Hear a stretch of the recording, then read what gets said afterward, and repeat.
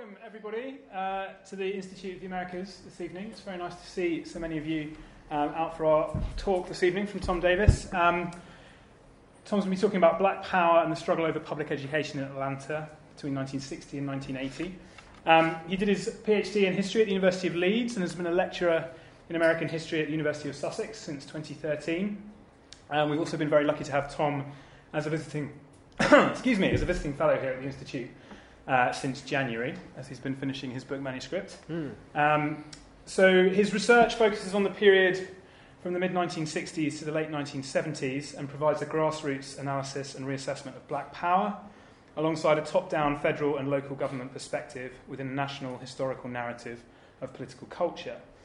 His published research has appeared in the Journal of American History, the Journal of American Studies, and the Journal of the 60s. And his monograph on Black Power politics is currently under contract with the University of California Press, coming out at some point. March 2017. Specific. At least in theory. And it's from this book that he's going to be speaking about this evening. So I'll hand over to Tom. Thank you very much. Yeah. Thank you. Good afternoon, and it's great to see so many people here today. Thank you all for coming. As Nick said, this is a talk drawn from what was my doctoral thesis and what will soon be a book.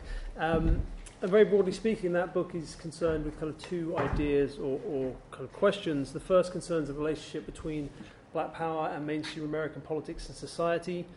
So, once Black Power emerges in 1966 or the mid-60s, let's say, and this is Black Power broadly conceived to be an emphasis on racial pride, solidarity, specifically also on the pursuit of black political, economic, and indeed cultural empowerment.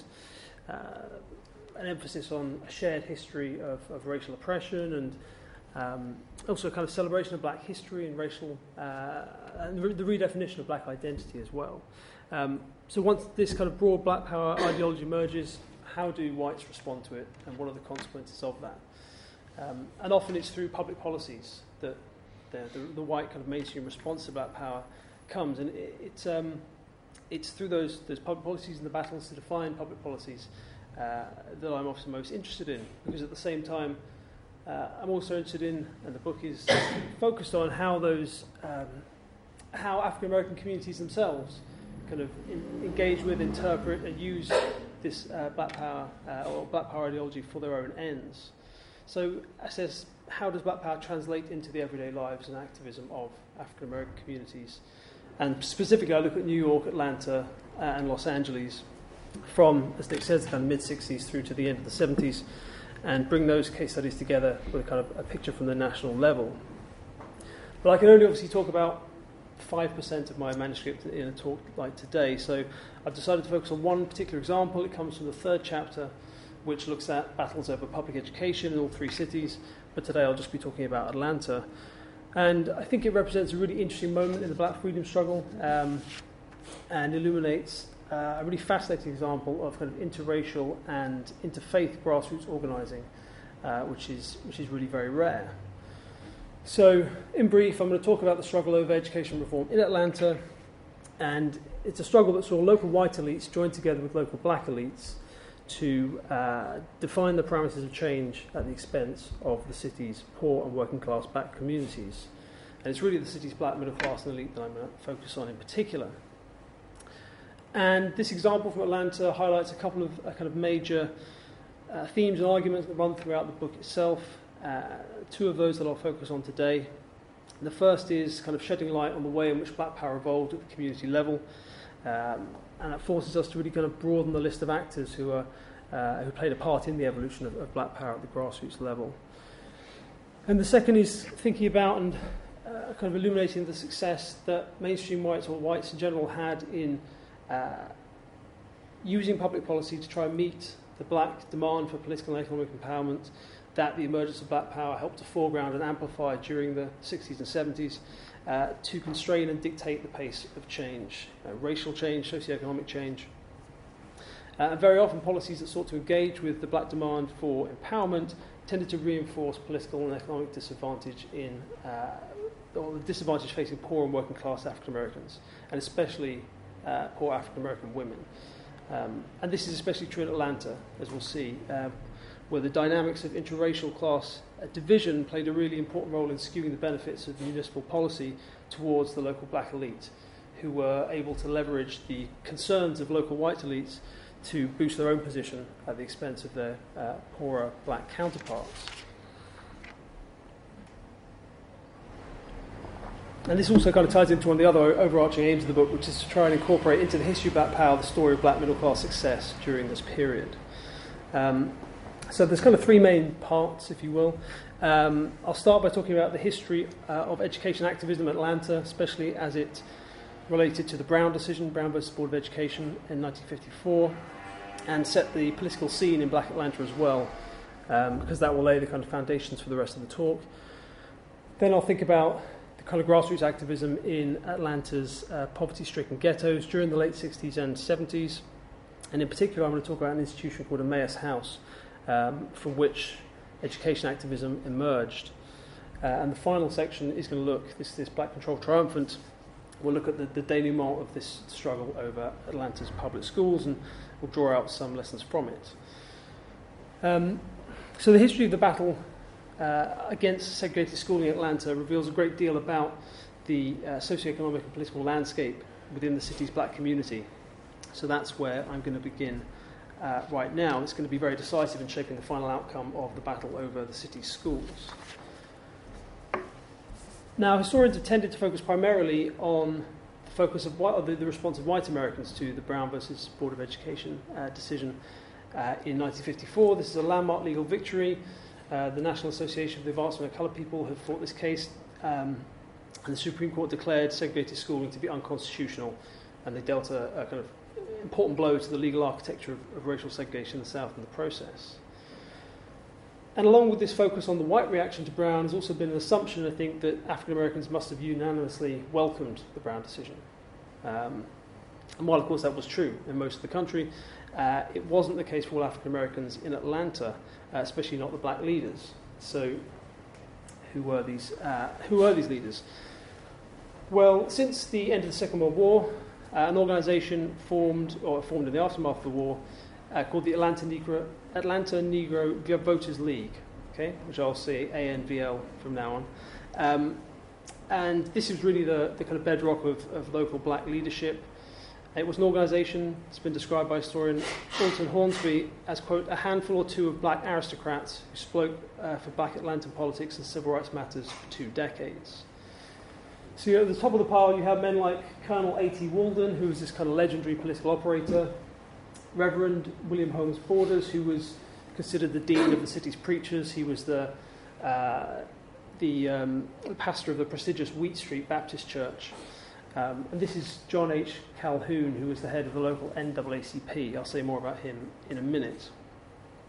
Now, this group, the ANVL, and leaders like Walden and Borders, strongly favoured negotiation and compromise with Atlanta's white elite power structure over litigation or direct action protest, and the arrival of the Brown decision did little to change that.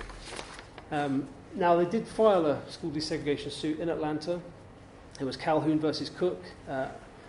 Walden was co-counsel. It was filed under the name of John Calhoun, who then was, the Atlanta NAACP branch leader. He was the leader from the mid-50s through to the late 60s. But the case itself, this fight for school desegregation in Atlanta, proceeded almost entirely under the steam of the NAACP National Office's Legal Defense Fund, or LDF. And the local power elite in Atlanta didn't really have much input at all, but they weren't particularly interested in the case. And the reason they weren't interested in the case was because there was a real lack of enthusiasm for school desegregation in Atlanta that stemmed from the influence of the city's very sizable black middle class core. And many of that black middle class in Atlanta were school teachers themselves. So Atlanta was and remains today a centre of black educational excellence, and local black teachers represented perhaps the biggest and most significant interest group within the city's black community, especially its more salubrious parts. Now, an historian, Adam Fairclough, has argued, while many black teachers in the South endorsed the principle of the Brown decision, they nevertheless harboured deep misgivings about the prospect of abandoning segregated schools. And that's in part because black teachers often stood to lose far more than they might gain. from desegregation. And local school boards across the South recognise that fear. So in Georgia, for example, where Atlanta is the capital of, the school board there used school desegregation as a way to fire and demote hundreds of black teachers and administrators. And often if you're a teacher there, of course, the prospect of being transferred to a white school to work alongside potentially very hostile white staff and with white pupils was highly unappealing, just as it also was, of course, to black students and their parents too. And also many African-American teachers and African-Americans in Atlanta rejected the idea that black schools were inferior to white schools. There's a famous cluster of colleges, long-established, very prestigious black colleges, universities that make up the Atlanta University Center, or AUC. They really testify to the quality of black educational institutions and professional skill in the city. So these are some of the most famous. Clark Atlanta, Spelman, this is the female only, and it's Morehouse, the male only counterpart, Morris Brown College. These are all established in the kind of final third of the 19th century and are some of the most prestigious historically black colleges and universities in the US today. And a great many black school teachers in Atlanta studied at these universities. So the ambivalence of Atlanta's black middle class and race leaders to school desegregation derived in part from the fact that black schools in black middle class neighbourhoods were really very good. They were well resourced, often very modern, they had high calibre teaching staff.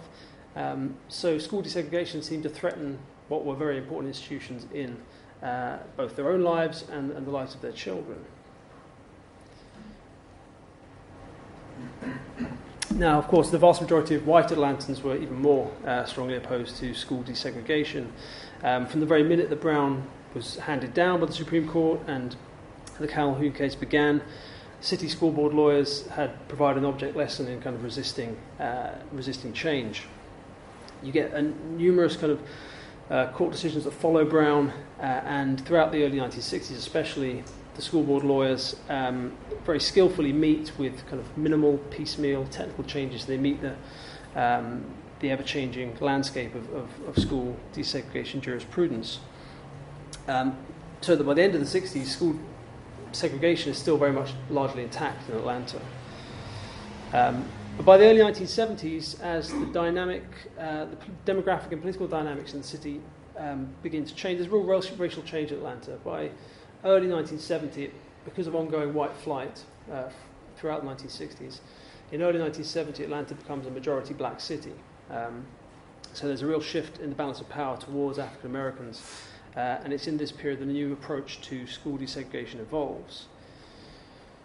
So at the start of the decade, 1970s, Atlanta's black elites are a group whose star is really on the rise.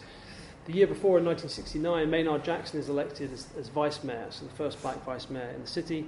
4 years later, he'll become the first black mayor of Atlanta. But in 1969, there's a real sharp increase in the number of elective offices held, so that by the end of that year, 1/3 of all elective offices in Atlanta are held by African Americans. Massive increase in their power. They have influential, very powerful rather, aldermanic council in Atlanta, and African Americans control about 40% of the seats on that council by the end of '69.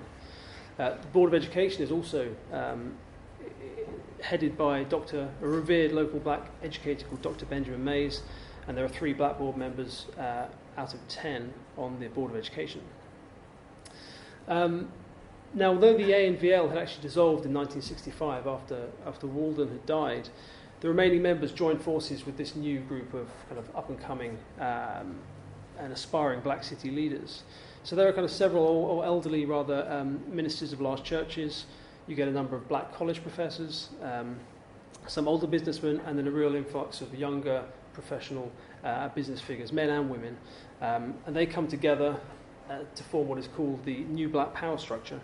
And they continue, as the ANVL had before them, to try and make Atlanta a kind of middle-class black haven.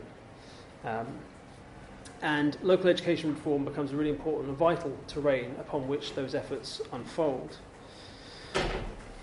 So their kind of lukewarm response to the Brown decision and this prospect of school desegregation really reflects the concern that it caused the local black teachers and the kind of middle and upper income black communities who treasured the black-run schools that they had in their neighbourhoods. And during the mid to late 1960s, this fight over school desegregation, it drags on, but pupil desegregation becomes a secondary, maybe even incidental concern for this group. So legal scholar Tomiko Brown-Nagin explains it really becomes a struggle over, quote, employment discrimination and socioeconomic class as much as a fight about race and pupil education. So again, it's all about the black teachers' interests. That's how this whole debate is kind of shifted. Horace Tate, who is then head of the Georgia Teacher and Education Association and a school board member at this point as well, and the GTA is a black school teachers union. He explains his constituents' position on school desegregation in mid-1969. So as faculty desegregation in the city had failed to allay their fears over job discrimination, especially over the top jobs, the sense that African Americans aren't being given the top jobs. Tate says, quotes, our people believed in integration, but now they see it's placing the Negro in the worst position he's ever been in. And this kind of narrow sectional view of what black interests were in the city was echoed by his colleague on the Board of Education, the president of the board, Dr. Benjamin Mays. And he's a highly influential man in Atlanta. He was a Morehouse College professor. He was probably the most important mentor to Martin Luther King, who studied at Morehouse, and King consulted with Mays throughout his life beyond Morehouse. And when you get in the kind of late 1960s, the emergence of Black Power kind of inspired demands for Black Studies courses on university campuses across the US. So they start in San Francisco, but they're all over Columbia, Cornell, Yale. Mays chides these black students who are protesting for these Black Studies courses because he thinks their demands are going to hurt black colleges in the South, because it will inspire these leading, often white universities in the North, often private universities, to poach the best academics that they have at black colleges. So, oh no, I thought I had that quote, but I don't. So it's here. So he says, with the scarcity of black scholars, this would only mean the weakening of black colleges. If we are as concerned as we say we are about blackness, black control, black power, and the like, we should be against any move that would weaken what is definitely our own. So these kind of Tate's comments and May's comments together, I think, and these are two of the most influential education officials of either race in the city.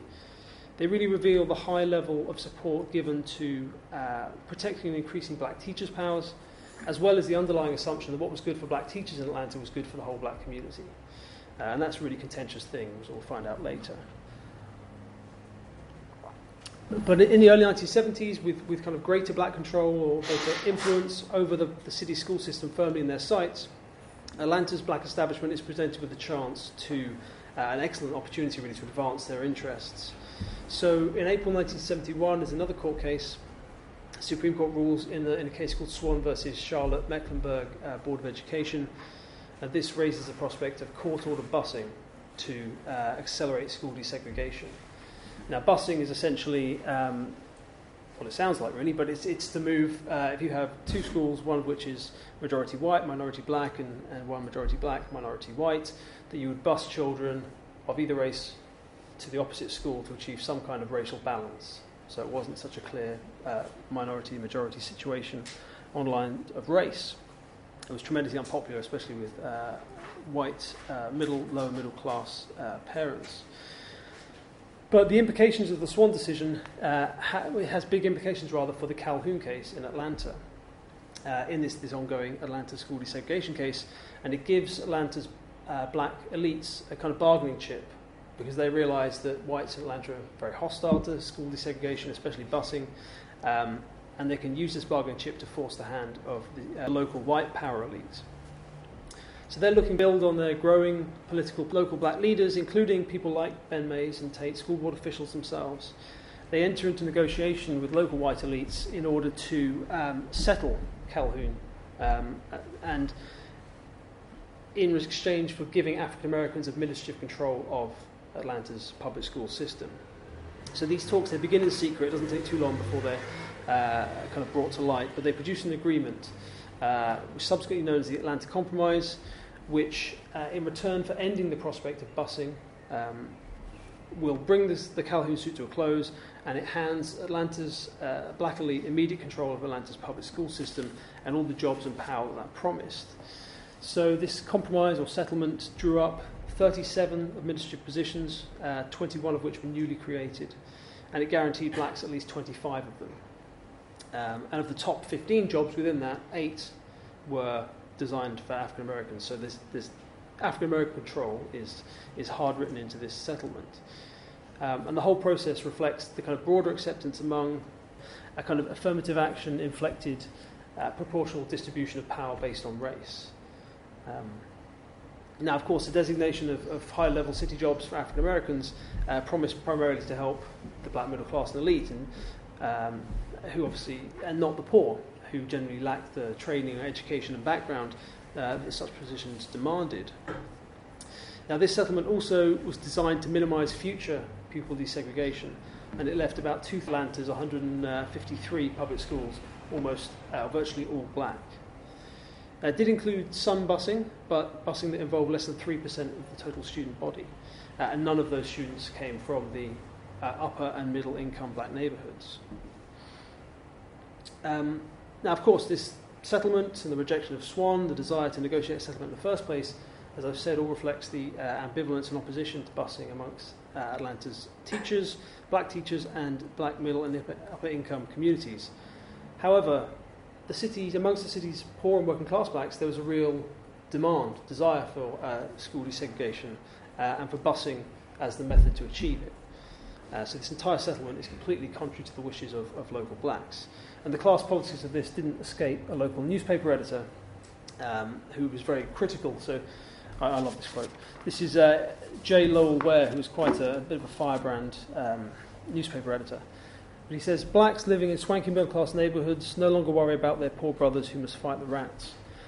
Blacks who have good schools in their neighbourhoods are not aiding the less fortunate blacks who need busing to get a decent education for their children. So Atlanta's black elite, he says, quotes, more interested in political status than in racial equality for all people. It makes the sons of Robert E. Lee and the richest Fred Douglass partners in keeping the peace by destroying the power of civil rights. Of course, this compromise didn't go unchallenged. And I'm going to come back to the compromise at the end because it's going to be very important. But now I'm going to flip to the kind of second part of the talk, which is focused on the fight for social and economic justice and educational equality in Atlanta's ghettos. Because the battle to invalidate that settlement, the Atlanta Compromise, and to make busing the primary weapon in the fight for educational equality in Atlanta emerges from a really diverse and interesting base of grassroots activism, which is based in Peoplestown, which is one of the city's poorest black neighbourhoods. So, and at the very heart of it all is the organisation which I mentioned earlier called Emmaus House, which was a local institution in Peoplestown established by the Archdiocese of Atlanta in 1967. But just to give some context, so Peoplestown is one of several inner-city neighbourhoods in Atlanta where Atlanta's poor African-American communities were, and indeed still are, concentrated. So you have Peoplestown, Summerhill, Pittsburgh, Mechanicsville, Bedford Pine and Vine City. And they all kind of loop around the central business district. They've got the oldest housing stock in the city. They were really badly affected by urban renewal projects from the 40s, 50s and into late 60s, or at least early 60s. They're often divided by train tracks, freeways. And Peoplestown is kind of southeast of the central business district. And so this little star, and you can see the little black star, that's where Emmaus House is within Atlanta. And that's obviously where Peoplestown is. And so Emmaus House, and this is a picture of it today. It's still operational, and it continues to be what it began life as, which was an organisation focused on advocacy for the poor, social services, supporting local families, community organising. It all grew from March 1967 when the Episcopal Diocese of Atlanta acquired the lot and two kind of dilapidated houses on the northwest corner of Capitol Avenue in Haygood. And under the direction of a white Catholic priest, Father Austin Ford, he was a man with a burgeoning interest in civil rights and socioeconomic justice issues. And so under his leadership, the centre became a really vital part of the community in Peoplestown, of community life in Peoplestown, and indeed beyond, actually. And although Emmaus House is in some ways typical of the kind of organisations that developed during the 1960s, and as part of this kind of broader war on poverty that was going on in the United States, it's especially unusual in the urban South and is unique within Atlanta itself. So the centre's operations were run by the white church staff, but also by local African Americans who were there daily at the centre, as well as unpaid workers. There were a number of white students from northern colleges, often conscientious objectors from the war in Vietnam. And under Father Ford's leadership, Emmaus House existed, as I said, as an advocate for the disadvantaged. It was all about trying to empower the local poor, to make them aware of their rights, to help them fight for positive change in their community. And Emmaus House really does become, I think, the greatest wellspring of African American grassroots social and economic justice activism in the city. So in mid-July 1968, Emmaus House becomes the launching pad for the city's vibrant welfare rights movement. And it oversaw the formation of the first group, the Peoplestown National Welfare Rights Organisation, and that's led by this woman here on the left, Ethel May Matthews, who, with the help of Emmaus House staff, helps to expand membership of the group to 150 within a matter of days. They begin with 5 or 6 who are at the first meeting. And Matthews is a remarkable activist, probably the most energetic, hard-working, committed activist to social and economic justice politics in the city right into the 1980s and 1990s. This first welfare rights organisation in Peoplestown spawns other ones in all the surrounding neighbourhoods that I talked about earlier. And again, Emmaus House helps drive this development because it provides meeting space for organisations. It transports people to and from meetings. It gives vital kind of organisational support to this burgeoning local welfare rights movement. In 1969, they joined together with several local black ministers, and they begin organising public housing tenants in housing projects across the city. And this produces an organisation called Tenants United for Fairness, or TUFF, or TUF, which, like the local groups, also basically led by local African American women. And over time, TUF's battles with the Atlanta Housing Authority won some really significant victories for local blacks. So these included improved leases, better housing code enforcement, and the establishment of a grievance review procedure that was the first of its kind, and which actually then became a requirement in public housing nationally. And of course, there's very big overlap between the tenants' rights and welfare rights organisations, but tremendously energetic grassroots, or the most energetic grassroots activists, rather, in the city. And it's from this kind of base of commitments to this kind of activism that Emmaus House becomes central in carrying the battle for integrated education forward by helping turn neighbourhood concern over the state of local education, local schools, into a real focal point of community activity. So obviously, whereas Atlanta's middle class and elite black neighbourhoods, well-run, well-resourced schools, it was often the complete opposite in the poorer inner-city black neighbourhoods. Schools were often dilapidated. They often ran double sessions to cope with overcrowding, understaffing, endured a severe lack of resources, never had up-to-date teaching materials.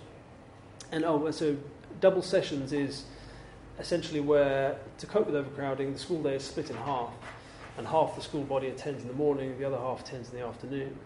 So what this was a way to try and deal with overcrowding, but what it meant was if you went to a poor school in a poor neighbourhood, you might be getting 50% of the time in school that a child in a wealthy neighbourhood was getting, because they'd be there for the whole day, you might just be there for half the day. So this education activism also rests again on legal changes. So there's an important decision in October 1969, so a couple of years before the Swan decision I mentioned earlier.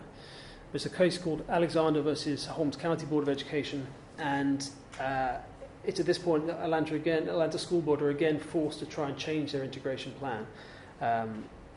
And what they do, as they always did, was to come up with a new plan that complied with the law but kept racial change in the schools to an absolute minimum.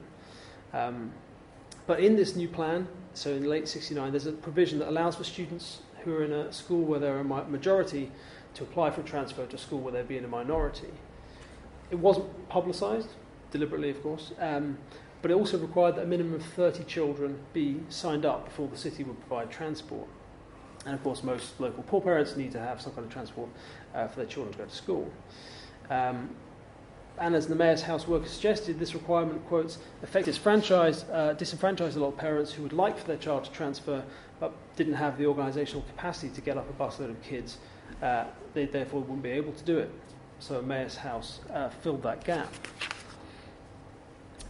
So Mayor's House workers, Ethel Matthews, Father Ford, and lots of local activists start canvassing local communities, again really capitalising on this growing welfare and tenants' rights activist network they're cultivating, and they want to gauge interest in utilising this new plan's provision, and the response is really kind of emphatic. Father Ford is remembered, I'm quoting here, there were a lot of housing projects and they were all teeming with women who were desperate to improve their situation and help their children. There wasn't any problem recruiting. So it's really eagerly received, and the first efforts result in nearly 400 local African American children being put forward for transfer. And of course this is an attempt to improve the standard of education being received by these children, but it was also a very deliberate and symbolic challenge to the racial and economic dimensions of educational inequality in the city. As Father Ford explained, we were determined not to send them just to scatter them around, but to have enough of those children in the school so they wouldn't feel isolated. And so we went to East Rivers and Morris Brandon and Warren T. Jackson, the elementary schools, all the posh schools in town. You know, they operate like private schools and only rich white people could get there. Now, a lot of these schools are in North Atlanta. North Atlanta is a very wealthy, almost exclusively white area. And there's quite a lot of anger amongst whites in North Atlanta over this proposed school transfer. Some Mayor's House donors who live in North Atlanta withdrew their support for the centre in protest. But actually, the transfer goes ahead, and African American children attended the schools with actually very little incident, and it was a real success. And on the back of this success, the Mayor's House volunteers and the local welfare rights activists decide they want to try and push back against this restrictive city desegregation plan in its entirety, and they want to make busing the primary method and remedy, rather, for improving education received by poor black children across the city, not just in their neighbourhoods.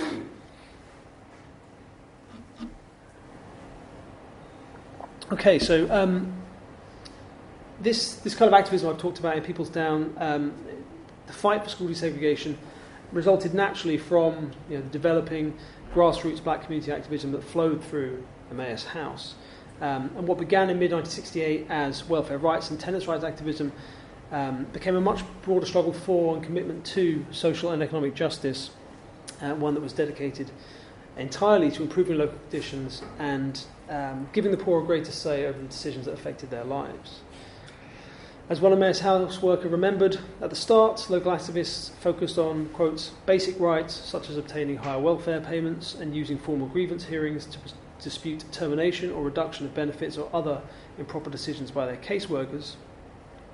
But over time, as they developed confidence and, quotes, in speaking out and other leadership capacities, they came to address other issues such as better pay for black workers, securing better housing and food, and electing better government officials. Now, there's some great work by a historian called Rhonda Williams on African American female public housing tenants in Baltimore, and she's a very persuasive analysis about how their entire grassroots organising philosophy is really inspired. They really evince a kind of radical black power, the kind of black power we might associate with the Black Panthers. Is absolutely evident in this kind of working class female public housing-led or focused activism in Baltimore, and the same is really true here in Atlanta. It's part of a kind of reflecting rather a black power-oriented agenda that's primarily concerned with transformative social and economic justice politics, the redistribution of power from the top downwards, the democratization of local institutions, and resisting of racial and gender oppression. Now, in the book, I talk about other kinds of visions of black power that are more mainstream, moderate, conservative, some of which were cultivated by white politicians, some by black elites, by black community organisations, and other Black Power advocates. But the kind of grassroots community empowerment, Black Power vision that they have in Emmaus House attributes far less value to the pursuit of economic nationalism and was far less attached to the symbolic value of black ownership or control than those more mainstream conservative middle class visions of Black Power. So in Atlanta, at the grassroots level, this kind of black empowerment, political or economic, was valuable only where it served the greater cause of reforming and democratizing American institutions and society in the pursuit of social, economic and racial justice for all. And Emmaus House really is a vital space where this local vision of community empowerment was supported and developed. One room of the building was dedicated to what was known as the Poverty Rights Office, which acted to help locals deal with any kind of practical problems they faced. So they might have had their electricity cut off or their social security benefits stopped, or might have some other kind of housing issue. And Emmaus House also ran all kinds of programs that not dissimilar to the Black Panther Party community survival programs. So they had a free baby feeding program, food surplus program. There's also a food cooperative set up that ran for many years in the early 70s.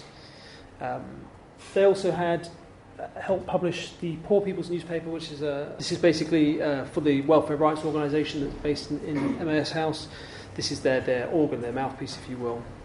So the Emmaus House kind of helps print and distribute the Poor People's newspaper. It appeared every 6 weeks for well over a decade. It kind of starts in the late 60s, is still going into the early 80s. And it's all about enumerating, explaining local people's rights, as well as highlighting kind of relevant developments. An edition from February 72, which is fairly typical in its content. It discusses, among other things, tenants' rights, the availability of free school lunch programs, changes to prison visiting procedures, income tax return filing advice, news related to Medicare, to legal aid representation, housing code enforcement, so on and so forth. And if you see actually on the first page here, at the start of every copy, Ethel May Matthews had a column that she did, and this was a really important column where she really helped build her place as a highly influential and respected local leader.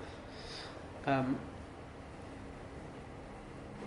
Emmaus House was also very much concerned with helping local African Americans gain greater political power. So they did voter registration work, voter education work. They also sponsored local people to run for office as well, so and supported their campaigns. In 69 and 73, Ethel May Matthews ran for office for a seat on the city council. She was unfortunately unsuccessful on both occasions, but she succeeded in her candidacy did have some success because it resulted in the elimination of a $500 filing fee that was a requirement, which she argued unduly penalised the poor and limited their ability to run in local elections. So that is one kind of substantial change that resulted from her campaigns. In 1972, a local black resident and Emmaus House volunteer, Margaret Griggs, whose daughter was actually involved in the busing programme, was persuaded by Father Ford to run for a seat on the Board of Education, which she did successfully that year. She sat on the Board of Education for many years. And there are also some direct links between the centre and Black Power radicalism. So this is Gene Ferguson, who was on the left here, or right, as you look at it. He was one of the small but committed cadre of local Black Power, Black Panther Party rather, activists in Atlanta. And when he wasn't running the Black Panthers' free local school breakfast program and other survival programs the Panthers had, he was teaching local children at Emmaus House about black history and running numerous other programs. He ran an after-school club with another Black Panther called Columbus Ward. They provided meals. They ran educational trips to City Hall, museums, and other kind of government buildings, and also ran all kinds of arts and drama classes for local children. So as an institution, just like the local community that they work with, Emmaus House really kind of embraced Black Power. And as one staff member, Sister Mary Bodell, remembered, the staff felt part of, quote, a great community building opportunity. Jean helped lay out black history, and we had Sister Mary Joseph, who made a beautiful sign that sat at the front entrance for decades that said, "Black is beautiful." Black Power and "I'm black and I'm beautiful" were chants that the kids would say all the time. So this relationship between white religious organisation and kind of Black Power inflected community activism is far from typical of most white religious groups, especially Catholics, though parallels did exist elsewhere. So historian Patrick Jones has written some great stuff on the Black freedom struggle in Milwaukee, Wisconsin. And there you have, in the late 60s, another white Catholic priest named Father James Gropey, and he has an alliance with a group of young black power militants who they really work together for a sustained period of time, right through to the early mid-70s, to fight for racial and economic justice in the city and black empowerment more broadly. But the interracial and faith-based black power organising in Atlanta and Milwaukee was unusual. Indeed, notwithstanding some of the more liberally minded Catholic organisations, such as perhaps primarily the Catholic Interracial Council and its local affiliates and incarnations, Catholics were often identified primarily with resistance and opposition to civil rights and social justice activism.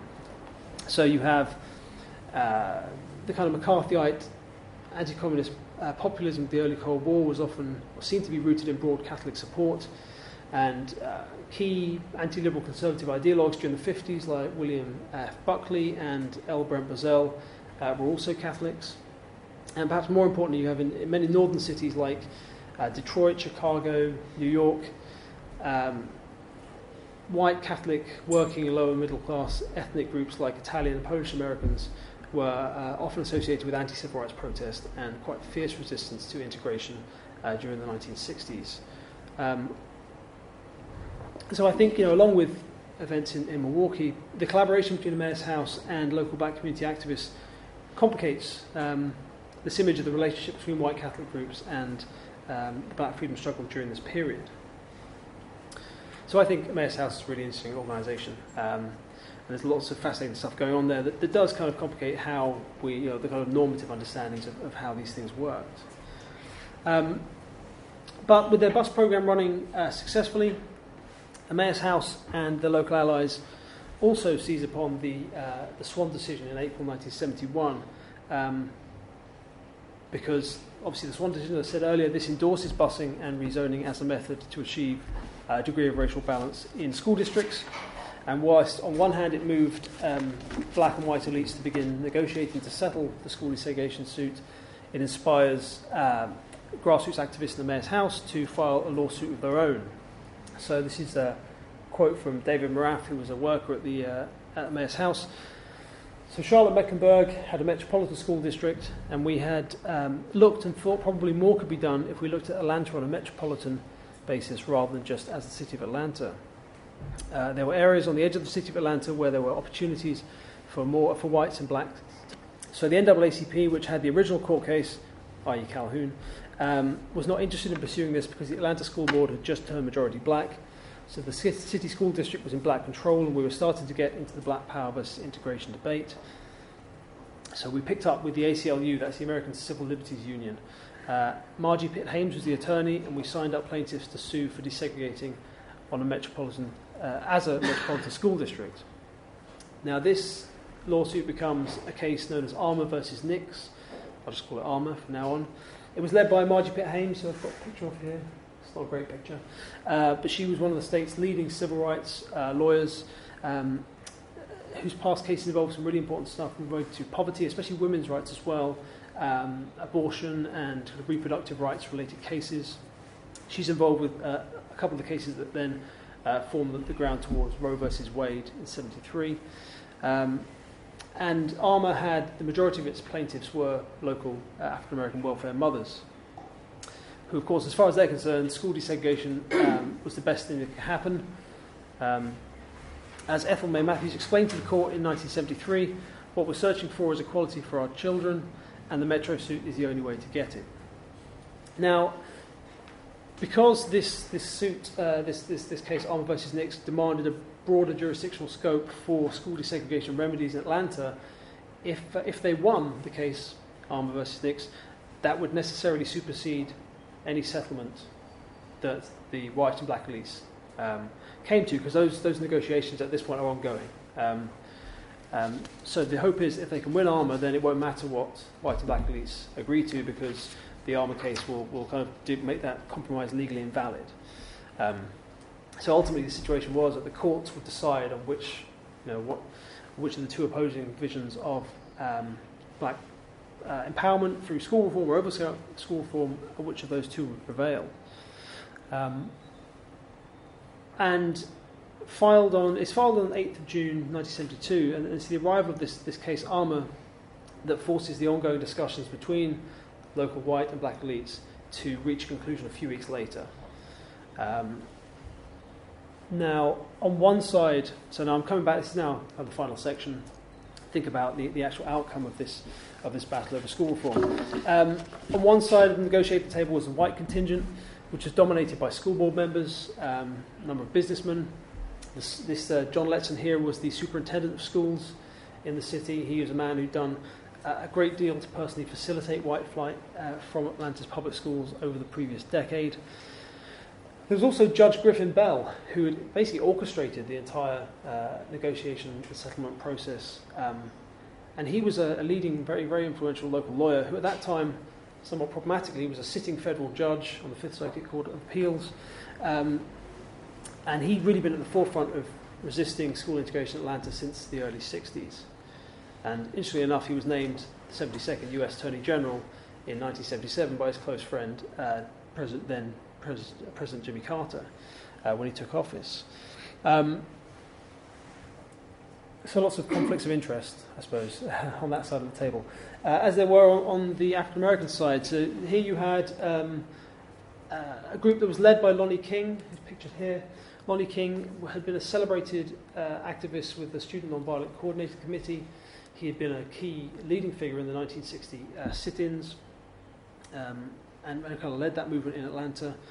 Alongside King were Benjamin Mays, who we saw earlier, the president of the Board of Education, and all the other black school board members were on this committee as well. The Atlanta Urban League head, Lyndon Wade, and perhaps the most influential black businessman in Atlanta, insurance executive Jesse Hill Jr. This is Hill here. He was far and away the most influential African American, I think, in Atlanta. He was the president and CEO of Atlanta Life Insurance Company, which was at that time the largest privately held black business in the United States. He was a publisher, set up a newspaper. He was the first black president of the Atlanta Chamber of Commerce, the first black member of the Georgia Board of Regents, which is the position he's being sworn into here by, that's Jimmy Carter when he was the governor of Georgia. And he sat on the board of at least 8 major US corporations during his lifetime as well. So he was really the kind of kingpin in Atlanta. And I'd just say this to give you a sense of the kind of people who we're talking about, who were involved in making this settlement. And Lonnie King was especially important because at this time he is the head of the Atlanta NAACP. So he took over from Calhoun several years beforehand. But it's his position as the NAACP Atlanta branch head that made this out-of-court settlement possible because, of course, back in 1958, when the case was initially begun, it had been filed by John Calhoun, who was then the NAACP. Although actually in practice, the Atlanta branch had nothing to do with the case, it had all been the NAACP national office, they, at least in theory, were the case sponsor. If you're the case sponsor, you have the right, in theory, to control the case. And so he could, in theory, as the head of the NAACP Atlanta branch, King could negotiate a settlement. So he uses his position as the case's de facto sponsor to try and begin wresting control of the case away from the NAACP national office. And there's lots of legal manoeuvring through 72, including temporarily firing the Legal Defense Fund Counsel. But eventually they present this negotiated settlement that I talked about earlier to the courts in February 73, which again, just to reiterate, it sacrifices any prospect of busing in the future in return for putting the public school system in the hands of local African American elites. Now there's a legal challenge from Hames and the ACLU, but the judges ultimately, once presented with the settlement, approve it. And the settlement's main protagonists are very quick to defend their work. So Lonnie King says, quotes, "What we've come up with is a compromise, but it's the only solution that can be negotiated that will guarantee quality education for blacks." He also stressed that very large numbers of middle-class black parents had told him in no uncertain terms that they wanted an end to the school desegregation saga. Not only was this ongoing case a problem unsettling for their children, they argued, but they feared their children would get the short straw in any busing, and their would be bused much longer distances than white children would. Many others, King suggested, were not convinced, again, their children would get a better education in white schools than they already got in their local black schools. Now, Board of Education President Benjamin Mays, he explained his backing of the compromise in a different way, framing it as part of the broader economic interests and public relations image of a city in which African Americans were starting to gain political hegemony. So he said, 20 years ago when school desegregation was just starting in the South, Atlanta schools were 70% white and 30% black. Now they're 80% black and 20% white. It's a matter of white flight and private schools, the old story. Massive busing would be counterproductive at this point. We'd end up with no whites to bus. Then what would happen to Atlanta and all this progress and growth that we're always bragging about, even with the compromise, it may be too late. And many other kind of black leaders in the city approved the settlement, praised it, insisted that it had strong local support, which it did from the black middle class. You had a former Southern Christian Leadership Conference leader, Andrew Young, some of you may have heard of. He was recently elected at that point as a congressman, and he praised the settlement, saying this is a great opportunity for African Americans to gain more power in the city government. Another black state representative said, it's great, it won't disturb black neighbourhoods. There were some dissenting voices, but not many. Reverend Joseph Boone, who was a very close ally of Father Ford and Emmaus House and the welfare rights movement, he lambasted the settlement, saying it was anti-black, it was a product of black political busybodies who had ignored the wishes of the city's poor African Americans. And of course, Emmaus House and the welfare rights activists were appalled. But after the school's compromise is upheld by the courts, that's when ARMA recommences. And of course, again, if ARMA is successful, it can still derail this settlement. Because if successful, it would require a metropolitan-wide school desegregation initiative that would invalidate the settlement.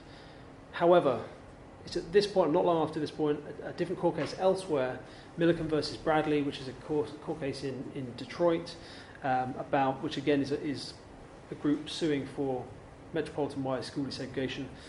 The decision there really damages the chance of success for ARMA, because a Detroit District Court judge called Stephen Roth, he found in favour, but the Supreme Court then rejected Roth's findings, and it's the Supreme Court, and in doing that, rather, they really doom efforts for metropolitan-wide school desegregation initiatives, and that's really when the legal ground for trying to force suburban whites to have some kind of responsibility for school desegregation is kind of gone. And eventually ARMA drags on until May 1980, when the Supreme Court endorses a local court's decision to basically throw the case out in late 79. With that defeat comes the end of any prospect of further court-ordered busing as a solution to desegregate Atlanta's public schools. So, by way of a conclusion, in 1969, Black Power theoretician Julius Lester suggested in a great book called Revolutionary Notes that, quote, the principal beneficiaries of black power have been the black middle class. Those who have benefited the least from black power, he argued, were those whose needs are the most acute, the black poor. They have gained pride and self-respect, but unlike the black intelligentsia, there has been no opportunity to parlay this new pride and self-respect into something more concrete. And I'd argue that the ultimate outcome of the struggle over public education in Atlanta reveals how the negotiation of black power and perhaps more of the broader demand for black political and economic empowerment that it encompassed and foregrounded helped to produce the kind of inequality and uneven progress amongst African Americans that Lester identifies. So, Atlanta's school desegregation politics was guided by a view of black empowerment informed primarily by professional and class concerns. It was predicated on increasing and concentrating power in the hands of a privileged group who already held it to some degree. Atlanta's black elite came to covet control of the school system in the city, seeing it as a source of jobs and as a way to protect the professional rights of the large contingent of black teachers in the city.